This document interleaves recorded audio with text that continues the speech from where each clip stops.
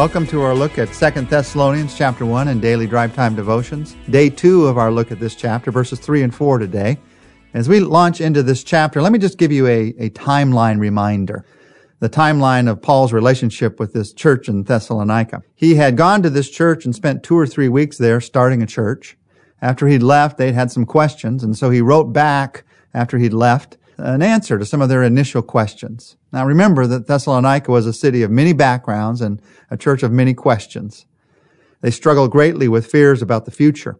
Well, Paul wrote this letter to them to encourage them not to be afraid, to give them hope. In between the time when Paul wrote that first letter and this second letter that we're reading, someone had written a letter under Paul's name saying that the return of Christ had already come and that they had missed it. It played on all the fears that these people had. And now they were filled with personal doubt. They believed that God was at work in the world, but somehow they had just missed out on it. And so Paul writes a second letter. It's likely only weeks or a few months after the first letter to keep them encouraged. And it's amazing to me that you see the heart of Paul as he writes this letter.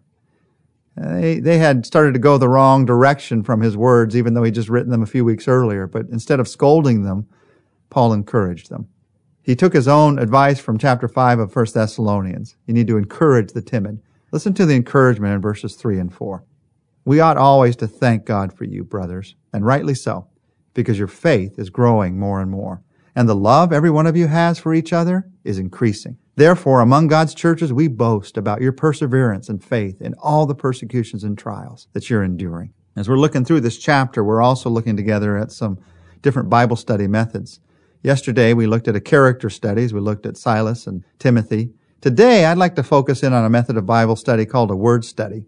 A word study is where you focus specifically on the words and their meanings. And in this word study, I'd like to focus on the words that are behind the specific thanksgiving that Paul gave for this church and see what we can learn together about thanking God for others in these words. Now, just by the way, I didn't use a lot of fancy books for this off my bookshelf. I just went to a website. You can just go to a website like Bible.org, Bible.org. You can type a single verse in the top left where you see the place to type verses.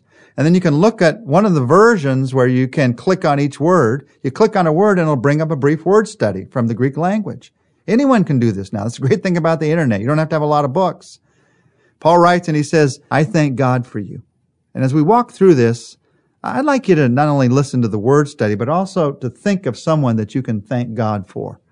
Paul's going to talk about thanking God for someone because your faith is growing, your love is increasing, you've persevered in persecution and trials. Who can you thank God for as we walk through this? Ask God even now to bring somebody to mind as we talk about each of these things. It might be the same person. It might be a different person as we walk through this. Paul says, I thank God for you. And then he uses the word faith. Your faith is increasing. Faith is the common Greek word for faith in the New Testament, pistebo. Faith has the idea behind it of a conviction that leads to trust. Not just a conviction about something. I know this is true. I understand it's true. But a understanding that leads to a deep trust in a person's life. And Paul says, I see that in your life. I see when other people around are not trusting, when it's all too easy to question and doubt and wonder why and hold back. You're the type of people who've decided to trust, to lay it on the line for Jesus Christ. And he says when it comes to your faith, he uses another word. He says it is growing. Now this word growing, it's a simple word, but it's also a compound word in the Greek language, which means growing exceedingly. You read in a lot of versions, growing more and more. That's one word in the Greek language. It's a strong word. Not just growing a little bit. I just see it increasing more and more and more. And because of that, it inspires my faith. So let me ask you, as we talk about this conviction that leads to trust, who can you thank God for right now? You see it. You see their faith growing.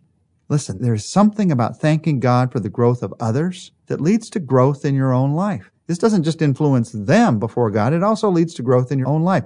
God, thank you that I see growth increasing in the life of. Just put a name in mind and give God specific thanks for their growth. Thank God for faith that you see in other people's lives. Paul moves on from faith to talk about love. I thank God, he says, for your love. And there he uses that word that you may have heard, agape. There are a number of different words for love in the Greek language. In fact, if you haven't read C.S. Lewis's book called The Four Loves that talks about the different kinds of words that are used for love in the Greek language, I highly recommend it. Some of the words for love are friendship kind of love. Some of the words for love have more to do with the action of love in a common human relationship. Some have to do with married kind of love. This word, agape, it has to do with sacrificial love, love that acts. And when it applied to God and how he loves us, love that sacrifices. And Paul says this love that acts and makes a difference, he says, I see it increasing in your life. Now, this word increasing may sound simple to you again, but it's another over-the-top word. It's another word that it literally means to superabound. And the idea of this word increasing is there's a freedom in this idea. A love that naturally overflows. A love that has not been constrained to try to increase it, but a love that has been given joyful freedom to be expressed. A love that's not a duty, but it's a delight. Who do you need to thank God for when it comes to love? You see their love increasing. It may be for you, but more likely it may be for the world around them. Maybe for their children. Maybe for their church. Their love isn't perfect. None of us are perfect. But their love is increasing. Maybe it's somebody in your small group. Maybe it's someone in your family. Right now in your mind, say, God, thank you for this person. And thank you, Jesus Christ, that because you're in their life, I see their love increasing. Paul talks about a third thing that he thanks God for in these people's lives. He talks about what's happening in their life because of persecution and trials. Let's start there. He says, in persecution and trials, I see something happening in your life. Now, it's interesting. Sometimes you don't even have to look up Greek words or Hebrew words. Hebrew is the language of the Old Testament. Greek is the language of the New Testament. Sometimes you don't even have to look them up in Hebrew or Greek to understand what it's talking about. Sometimes it's just a matter of focusing on the English words. And here you see two words, persecution and trials, put alongside of each other. You have faith, he says, in persecution and in trials. Trials, that's something all of us have just because we live in the world. That's the common problems that all of us face. But he also says you have faced persecution. You've got problems in your life because you're a believer. People know you're a believer, and that has brought a special kind of trouble into your life.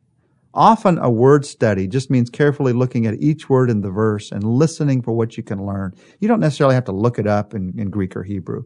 And here you learn that in both persecution and trials, God can give us faith. Lloyd John Ogilvie said about this verse, the fact of faith in Christ does not mean exemption from trouble, but the discovery of power to endure in trouble. And that's where Paul uses the word perseverance. Perseverance is a powerful word. Hupomene is a word that focuses on someone who has not swerved from their purpose by trials or persecutions. It comes from a root word that means to tarry behind. This is the person who doesn't run out when everyone else does because they have a perseverance in their heart. F.F. Bruce calls this the patience of hope. The idea behind this word perseverance is not passive acceptance, but active faith that God is at work even when I cannot change the circumstance. That's perseverance. God is at work. Even when I cannot change the circumstance, God is at work. So Paul says, because you have that perseverance, you are enduring. Now this word, enduring, it doesn't mean white-knuckled fear. It means confident hope. It means a peace. It really comes from two parts. It means the beginning of this word in the Greek language means in the midst. And the end of this word means holding on. So it's someone who holds on in the midst of life, in the midst of troubles, in the midst of difficulties, in the midst of persecutions. You're enduring. You're holding on. So thank God right now for someone who is holding on in the midst. Not only pray for them, that God would give them strength to continue to hold on, but also thank God for them, that they are holding on. Pray for someone right now who needs the strength to hold on also because they're in the midst. And maybe they haven't gained it yet. Maybe they haven't seen it yet in Christ. Oh, they may know Christ, they may not, but they haven't seen yet that they can hold on to his strength in the midst of what they're going through. Now, one other word study as we end this look at 2 Thessalonians chapter 1, verses 3 and 4. Paul says at the beginning when he talks about giving thanks for these believers that he so loved, he says, we ought always to thank God for you. The idea there of those words is we are bound. He's saying this is our solemn responsibility before God. And then he goes on to talk about faith and love and endurance. Faith, hope, and love are in those three. Paul began 1 Thessalonians with those three. He begins 2 Thessalonians with those three. This is how to be the kind of church that causes leaders and other churches to be thankful to God. This is also how to be the kind of believer that has a sense of thanksgiving before God in your life as you live this life out. The Christian life is a life of faith, hope, and love. The Christian life is a life of growing, increasing, and enduring. Tomorrow, we're going to continue our look together through this chapter as we look at verses 4 to 7.